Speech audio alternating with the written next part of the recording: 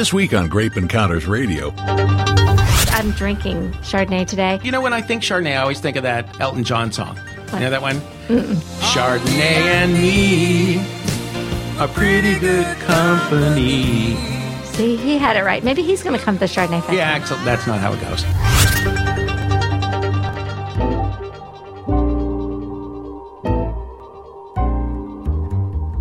Peel me a grape, crush me some ice, skin me a peach, save the fuzz for my pillow.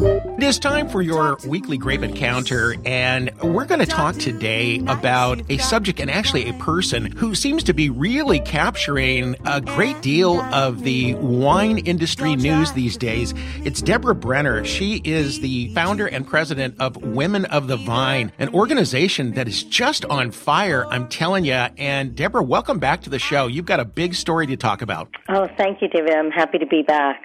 So you have this annual symposium, but it's only been going on a year or two, right? April will be our second. So just Okay. What's so ironic is just 1 year ago today, March, we held our inaugural symposium. Right. And now the symposium sold out? Yes.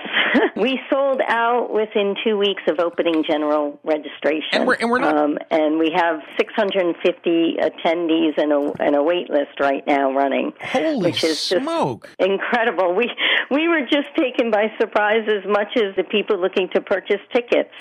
When I decided to put together the first ever of its kind inaugural symposium 2015 last March, I was, praying that if 250 or 300 people came and attended and I didn't, lose my shirt on it and that I would be happy. And we sold out last year at 500 and this year in 2 weeks at 650. Holy smoke. Now, what do you attribute this to? And let's first talk about Women of the Vine. That parallels a book that you also authored, but why was it so important for you to focus attention on women in the wine business and also, I guess, in the spirits business as well? But let's really focus on wine for a second. What was your incentive for doing that? Well, I had a 20-plus year career in marketing, business development, and PR for high-end technology firms in New York. And it was a very, very male-dominated industry. And as I got more and more disenchanted in my corporate career as I moved up the ranks, I was looking to make a big change and started to explore California and wine country to see if I may be able to take my skills into something I had more of a passion for.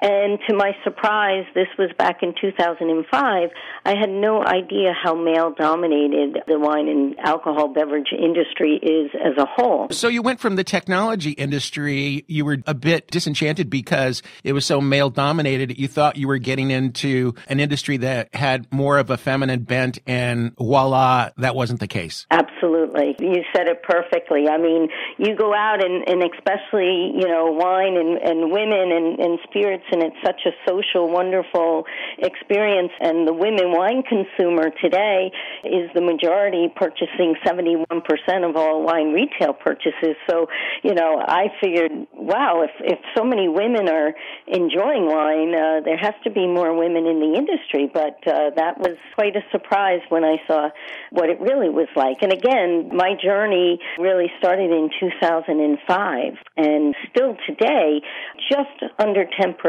of the winemakers in California are women.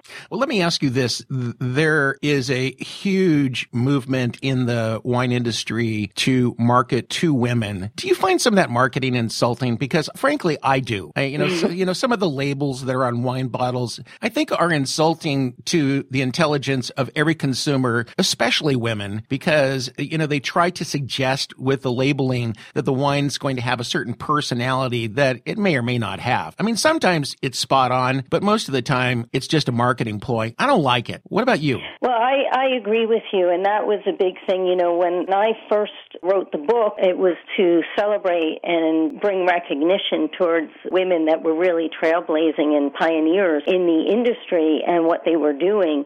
It wasn't until a few years after that the marketers started really waking up to the statistics of women as the consumer, and that's when you saw this big jump of labels and different types of marketing to go out to them. And I think that it did fail for a lot of brands that you just don't see out there. They didn't have longevity for that same reason, is that the women wine consumer doesn't want something that's made for them. And that's a big thing of what we are with Women of the Vine and our alliance, is that it's not about gender. We're not looking to be women in wine. We're women in business, and we just happen to be in the alcohol beverage industry. Yeah, I got to think that, when you see a bottle of wine that's got a bikini on it, that was created by a guy, not by a woman. It to me is insulting, and women tend to have much better taste in wine. We know that in tests, they have more taste buds. Yeah. And there are more super tasters that are women than men. So guys, if you're looking to have a great bottle of wine, let your wife or your girlfriend pick it out for you.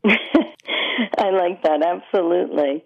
I also don't like the fact that because they feminize so much of the wine that now, I feel, uncomfortable buying one of those bottles. Everybody's looking at me saying I'm a sissy. I think we are seeing a trend back to the authenticity of people want to know where their food comes from, and they want to know where their wine comes from. And so we're seeing a lot of those, marketing type labels, I think, are not as prevalent as there was, maybe a few years ago where everybody was jumping on the bandwagon. But a lot of the wines are appealing to the younger people, which has helped turn them into wine drinkers. So that's one thing that we're seeing as a trend as well. We're talking to Deborah Brenner. She is the founder and president of Women of the Vine. Big symposium that's coming up April 4th through the 6th in Napa, California. 650 people coming. What's the makeup of the people that will be coming to the seminar, and what percentage of those people are women? Well, of course, the majority of the people attending are women, but we absolutely encourage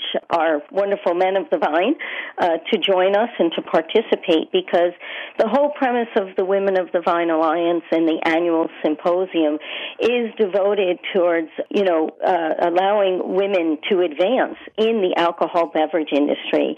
And the Alliance really fills a void in the industry that there has never been a forum for women to come together, to strengthen their ties, to network, to mentor, to discuss issues.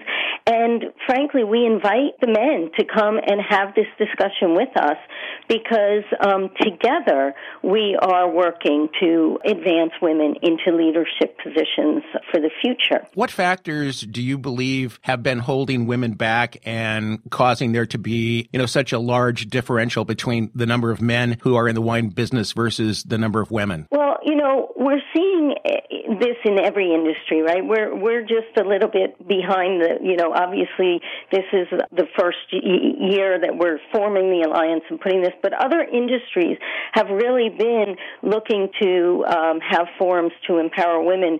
But I think when you look historically, why has it taken our industry longer, is you really do have factors that have held it behind. And historically, as you know, women weren't even allowed to drink. They weren't allowed in pubs. Women traditionally they weren't allowed to own land and even have businesses. I mean, we look at the wonderful, wonderful leader, the widow Clicquot, and she was widowed at the age of 27, and because she was a widow, she was allowed to take over the Champagne House. So you never would have seen that. So historically, you have this where women were kept out of alcohol. And then you bring prohibition and everything that went through here in America. So it's quite an interesting history that I think has made it even harder for women to advance, and it's just taken longer for them to reach some leadership positions. We are talking to Deborah Brenner. She is the president and founder of Women of the Vine. Man, I'll tell you what, I read the wine trades every single day. These folks are making news like you can't believe. And, in my own world, world where I interact with winemakers every day, I'm telling you what, more and more women are leaving positions in the tasting room and they're finding themselves in the tank and barrel room instead. That's the big shift, don't you think, Deborah? Absolutely, and the wonderful thing about the Alliance and the Symposium is that there is a big movement happening in the wine making side, but we're not seeing it as much in other positions. So we're just so excited because the people that are attending from all walks of the industries, from importers and exporters to, attorneys. I mean, my gosh, with TTB and all of our regulations, our attorneys and compliance are so critical. But also as presidents, Sandra LeDrew, President of the Americas of Treasury, will be there. All right, hold that thought, Deborah, for just a second. We're going to continue this discussion talking to Deborah Brenner, President and founder of Women of the Vine. And when we come back, we'll talk about some of the people that will be at the symposium. It'll just blow your mind. Hang in there. There's more Grape Encounters coming your way. In wine, there is truth, and sulfites, and occasionally a few insect parts. You learn something every day on Grape Encounters Radio.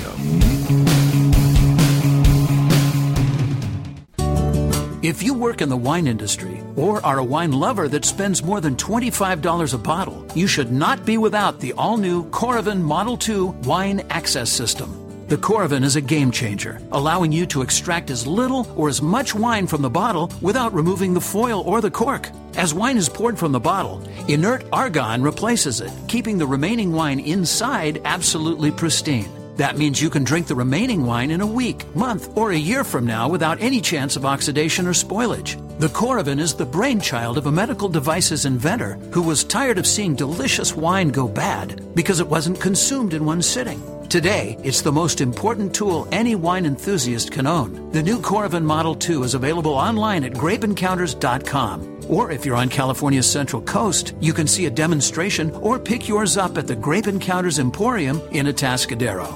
Learn more about the Coravin at grapeencounters.com. A lot of people ask me why Manzanita Manor's incredible Portuguese dessert wine is called Two Horse. Well, the reason behind the name is as extraordinary as the wine itself.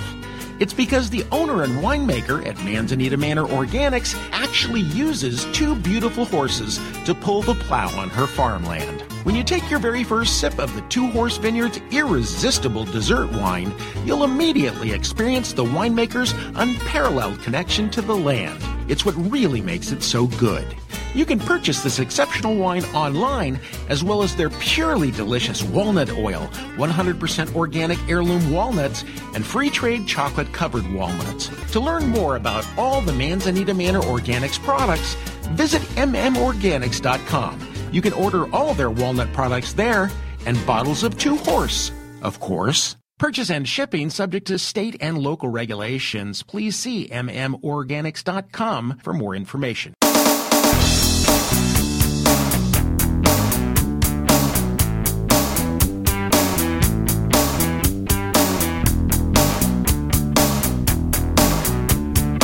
Like certain wines, he's syrupy, sweet, and has long legs. Here's David Wilson. Well, she's a hard-working woman. She got a hard-working man. We are back with Grape Encounters Radio, and so pleased to have on the line Deborah Brenner. We've had her on a couple of times before, and it's always fascinating to talk about Women of the Vine and the momentum that is occurring in the wine industry where women are concerned, not just becoming winemakers, but also taking on a lot of other big-time responsibilities in the industry. Deborah, what ultimately is the goal of Women of the Vine, and do you have any kind of barometer to judge how well things are going up to this point? I know it's a pretty new organization. Well, yes, and thank you, Dave, because it is brand new. As I mentioned earlier on the program, took a leap of faith and organized the first inaugural symposium just exactly 1 year ago. ago. At that time, we were considering if this could be an annual event, it would be fantastic and something that was never done before. However, due to the accolades and all of the feedback and response that I received, not only from my sponsors, but also from my attendees, was the fact that they wanted this to be a year-round organization and not just a annual event. Yeah. So this is really what happened, and we listened to them, and we realized, well, we just opened up an opportunity that they didn't want us to shut that door for the next, 365 days of the year. It was remarkable. We opened Pandora's box, and we brought something to the world that has never been done. The shocking part of it is you not only got a tremendous number of women involved, the caliber, the heavy hitters that you have involved, and I think some of them are your keynote speakers this year, are just amazing, amazing people. Talk about that. Well, before I mention who's coming, I have to say that I am just so honored that they did come out and are volunteering their time and their expertise and their input and inspiration. And I think that this just goes to show that there's never been a forum for women in this industry to do this. And so having the support and our keynote speakers with having, Stephanie Gallo come out, having Dr. Mackie Mandela come from South Africa, starting House of Mandela Wines in honor of her father, having Maggie Enriquez come from France, who's president and CEO of House of Krug, Eric Asimov, chief wine critic from the New York Times, moderating a panel, and just the caliber, Sandra LeDrew, the president of Americas of Treasury, and of course, since we are involving all of the alcohol beverage, we're honored to have Victoria McRae Samuels, vice president of operations of Maker's Mark.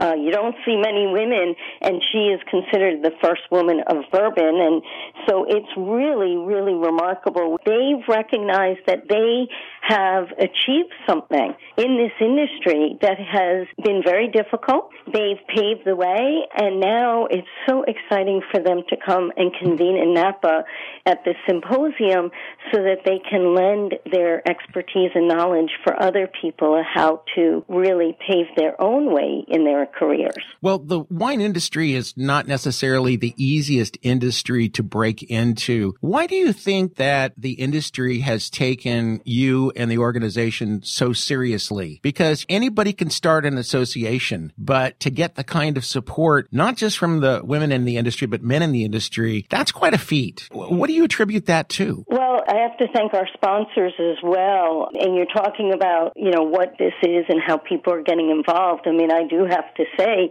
that when I first approached like Mel Dick and Steve Slater at Southern Wine and Spirits, it was just remarkable to get their support and to look at all of the sponsors that we've come on board. As you say, it's a very difficult business, and we're very proud to have all our distributor partners like Glazers and Breakthrough and Young's. They are so important because I think the distributor side is probably one of the most difficult side for women in their career path, and they recognize that they need to help women achieve leadership roles and to grow and to keep really great, talented people.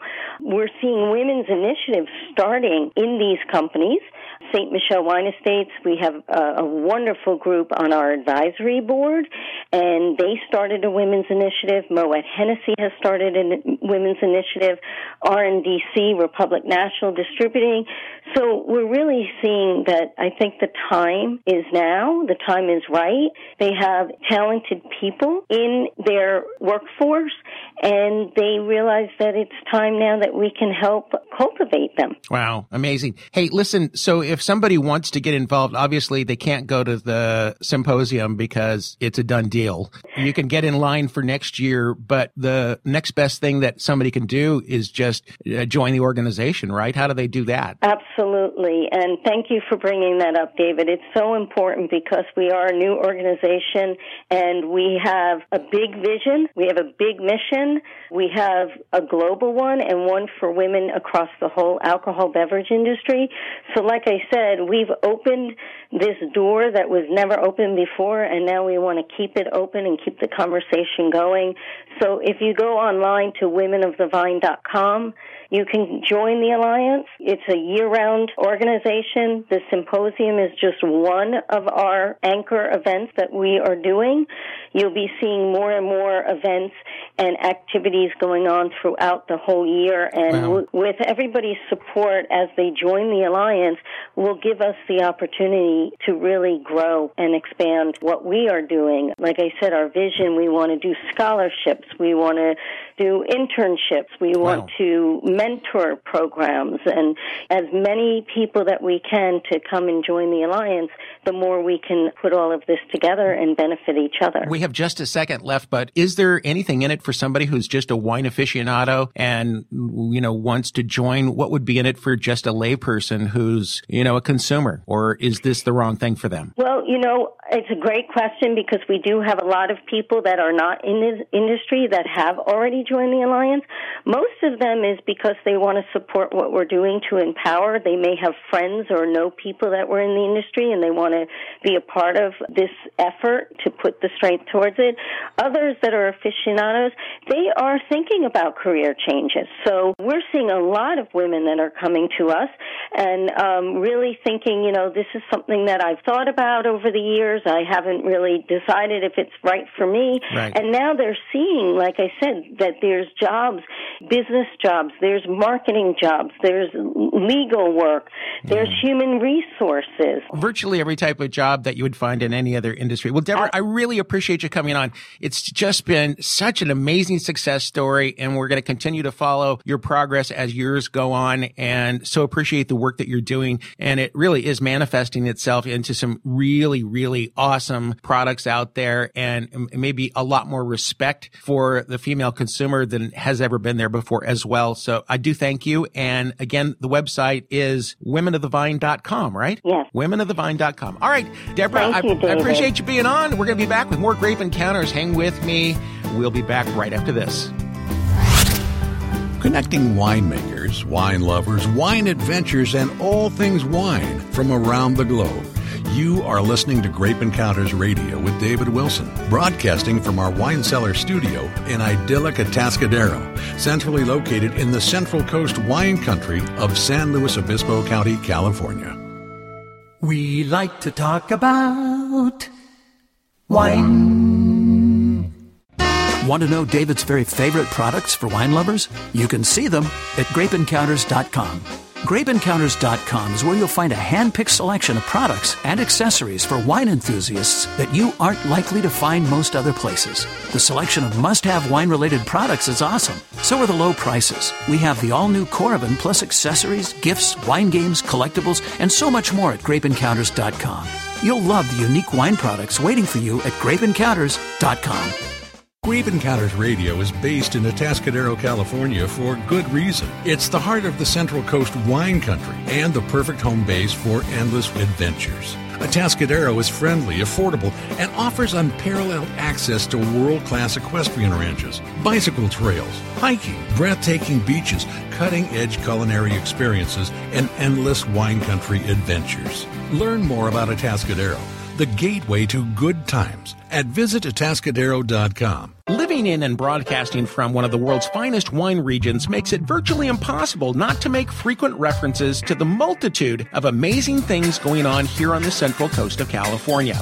Grape Encounters Radio has built one of the world's most unique wine bars so that you can have the opportunity to come to the city of Atascadero and enjoy great wines and equally good conversation with me and other visitors. Best of all, my favorite hotel in the area is literally right across the street. The historic Carlton Hotel with accommodations that are both beautiful and affordable. The Carlton Hotel takes you back to a glorious time in California history. And now that the wine industry has ushered in yet another exciting new chapter here on the Central Coast, you can experience the best of then and now. Book your accommodations at the lovingly restored Carlton Hotel in Atascadero. Then, let me help you plan daily excursions that will create a lifetime of unforgettable memories. You'll find a link to the Carlton Hotel at grapeencounters.com.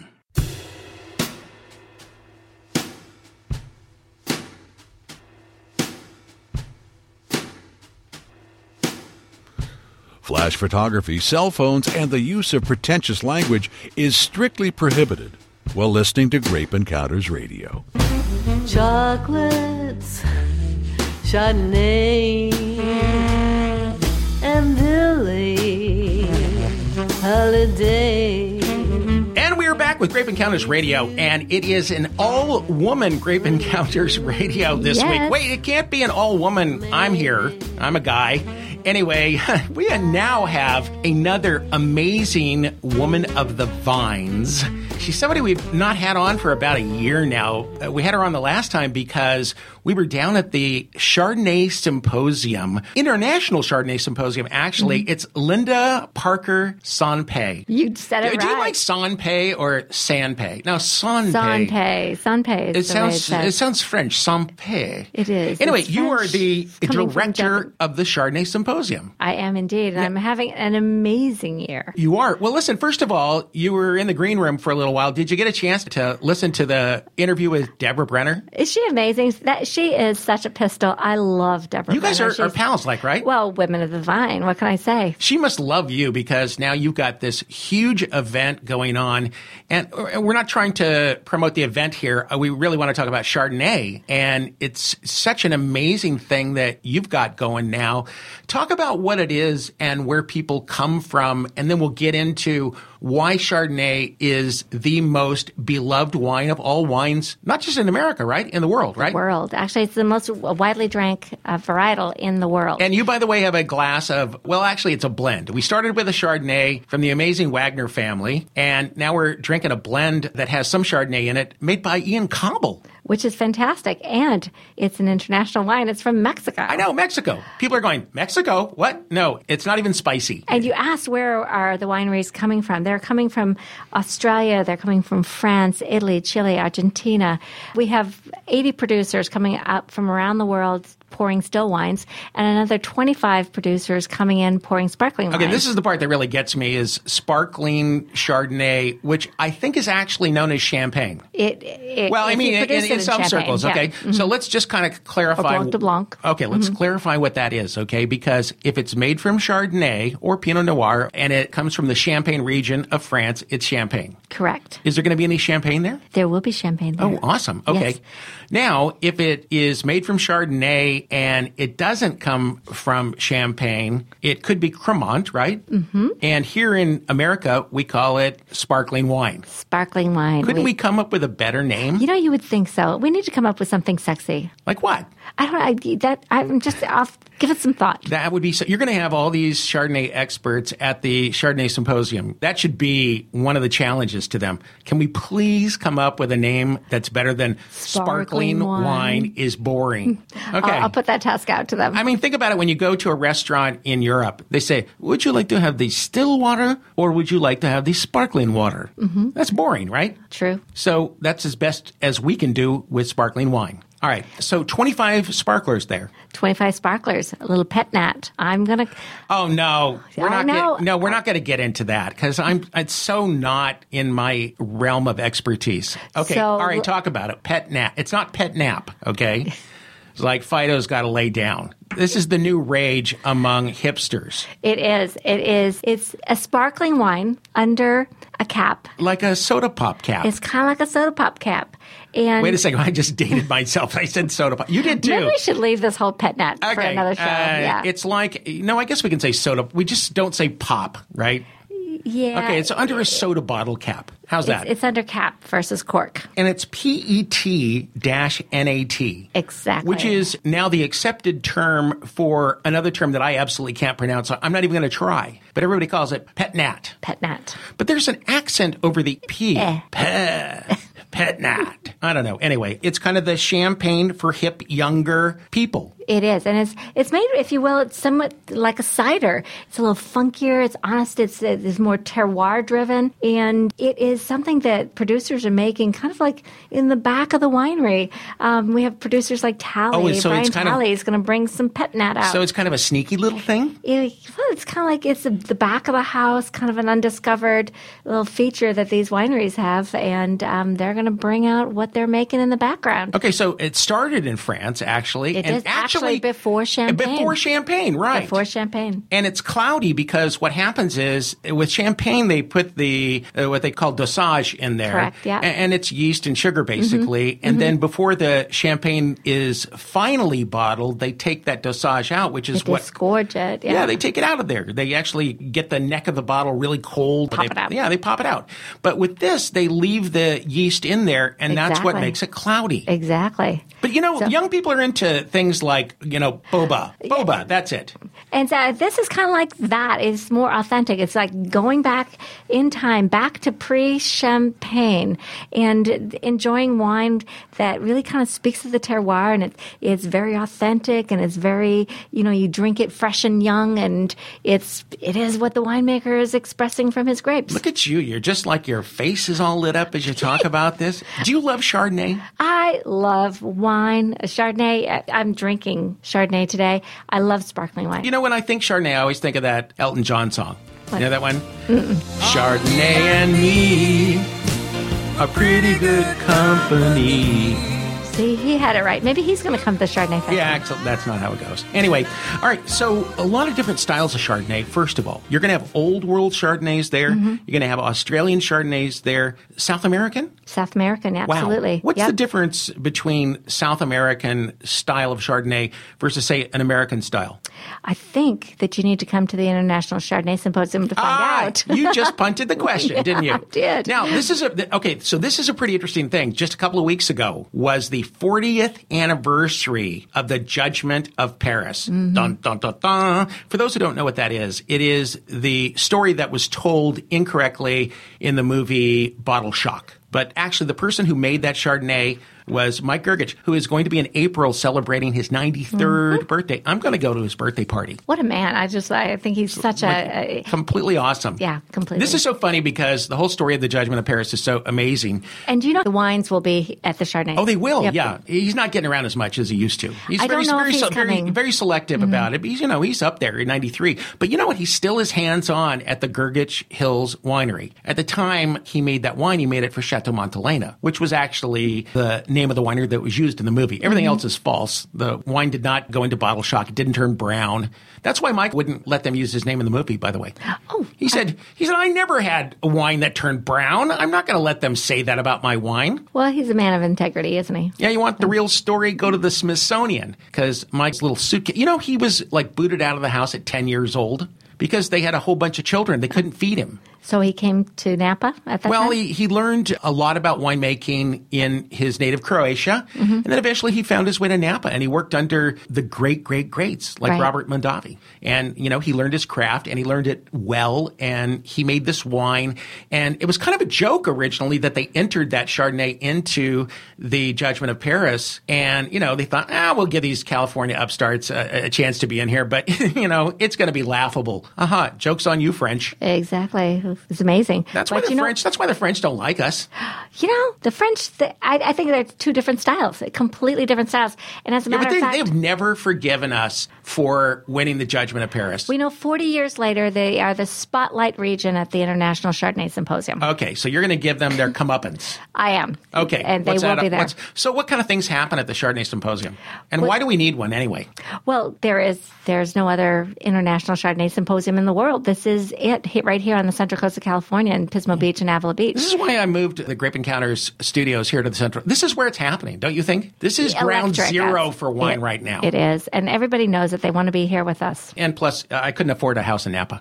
There was that.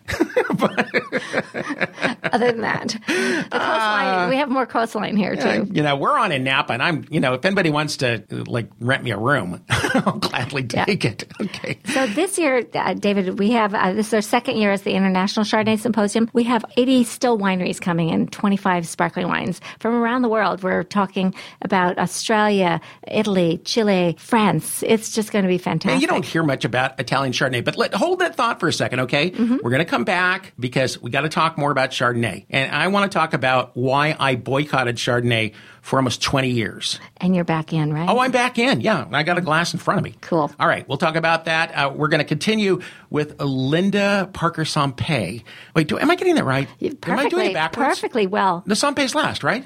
Yeah, exactly. I'm here with Linda Parker-Sampé. She is the director of the International Chardonnay Symposium. That is a really big deal. Chardonnay is like the prestige wine, and to be in charge of that makes you almost godlike. We'll be back with more Grape Encounters after this. Chardonnay and me are pretty good company. Looking for a night. Your Grape Encounter will continue momentarily. So while you're listening to these important messages, do a little multi-processing and join the Grape Encounters Radio Facebook group page. That way we can share things with you that we might not be able to tell you on the radio.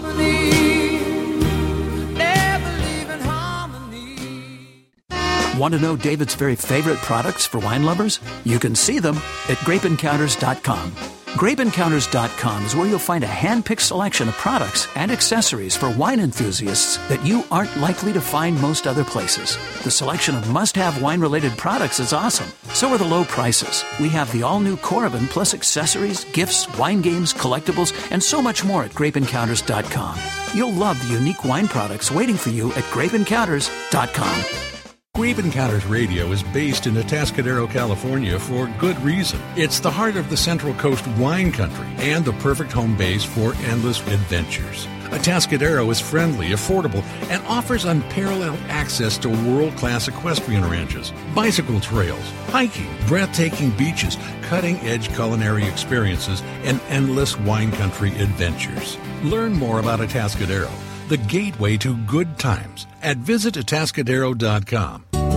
If you work in the wine industry or are a wine lover that spends more than $25 a bottle, you should not be without the all-new Coravin Model 2 Wine Access System. The Coravin is a game changer, allowing you to extract as little or as much wine from the bottle without removing the foil or the cork. As wine is poured from the bottle, inert argon replaces it, keeping the remaining wine inside absolutely pristine. That means you can drink the remaining wine in a week, month, or a year from now without any chance of oxidation or spoilage. The Coravin is the brainchild of a medical devices inventor who was tired of seeing delicious wine go bad because it wasn't consumed in one sitting. Today, it's the most important tool any wine enthusiast can own. The new Coravin Model 2 is available online at grapeencounters.com. Or if you're on California's Central Coast, you can see a demonstration or pick yours up at the Grape Encounters Emporium in Atascadero.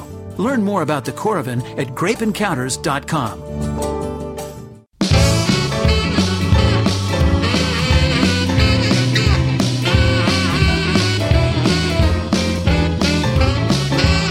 What does a grape say when it is squeezed?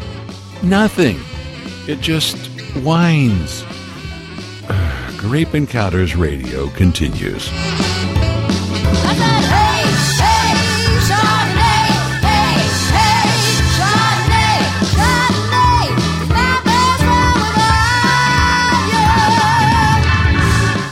With Grape Encounters Radio and talking about the single most popular wine, not just in America, but all the world, and talking about it with our dear friend, Linda Parker-Sampé, who is the director of the International Chardonnay Symposium. Yes. Welcome, first of all. I'm so glad to have you here.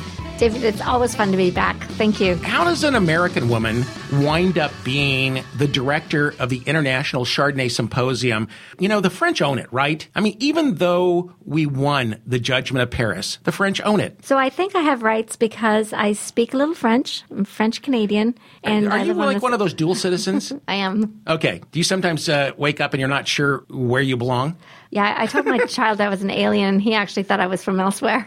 Okay, all right. We were talking about the Chardonnay Symposium, which is going to take place May the 12th through the 14th. You got all of these Chardonnay experts and winemakers coming from all over the world. The awesome thing is that 40 years ago was the Judgment of Paris. Exactly. It just happened, by the way. It was the 40th anniversary, an event that was won by Mike Gergich. I do know Gergich Winery will be at the International Chardonnay Symposium this year. Are you serious? I don't know that Mike will be. I would be so honored if he were. April is Mike Gergich's 93rd birthday. What a man. Now, at the time, he was the winemaker for Chateau Montelena. Yeah, Chateau Montelena. Mm-hmm. And you can actually get most of the story in the movie Bottle Shock. But Mike was not willing to let them use his name for the movie because actually the Bottle Shock didn't happen. The wine did not turn brown. He made a pristine, beautiful, amazing Chardonnay. So get this, I got to taste that wine at Mike's 90th birthday. How cool is that? You are cool. No, Mike is cool. I'm not cool anyway. So why do you think that Chardonnay is such an important wine?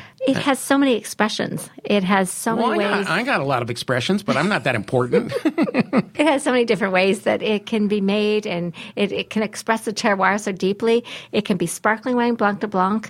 It can be a sweet wine, and it can be very oaked wines. There are so many different ways one can enjoy and produce wines. Okay, now I'm going to go back to Wine 101 for a second. I always assume that people don't know what certain terms may mean. Terroir is such an important word where a wine like Chardonnay is concerned. It's a sense of place. It's the place of origin of where these grapes are grown. Is it a cool climate environment? Is it a warm climate? What are the soils like? Is it calcareous soil, limestone? Is it influenced by an abundance of sunshine? All of these things come together to create the terroir, the sense of place from where these grapes are from. Best metaphor I can offer is it's kind of like a minor bird.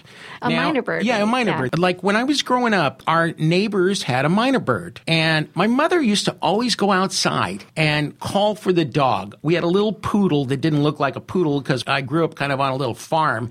And he was just this little scruffy dog. His name was Stanley. My mother would stand out there at night and she'd go, Stanley, and call him, and eventually the dog would come home. Well, the neighbors had a minor bird. The minor bird would imitate everything that would go on. So, there was Louise, the neighbor next door, who had this very interesting laugh. And then there was my father, who was always yelling about stuff. And my mom was calling for the dog and then the animals. And the minor bird imitated everything.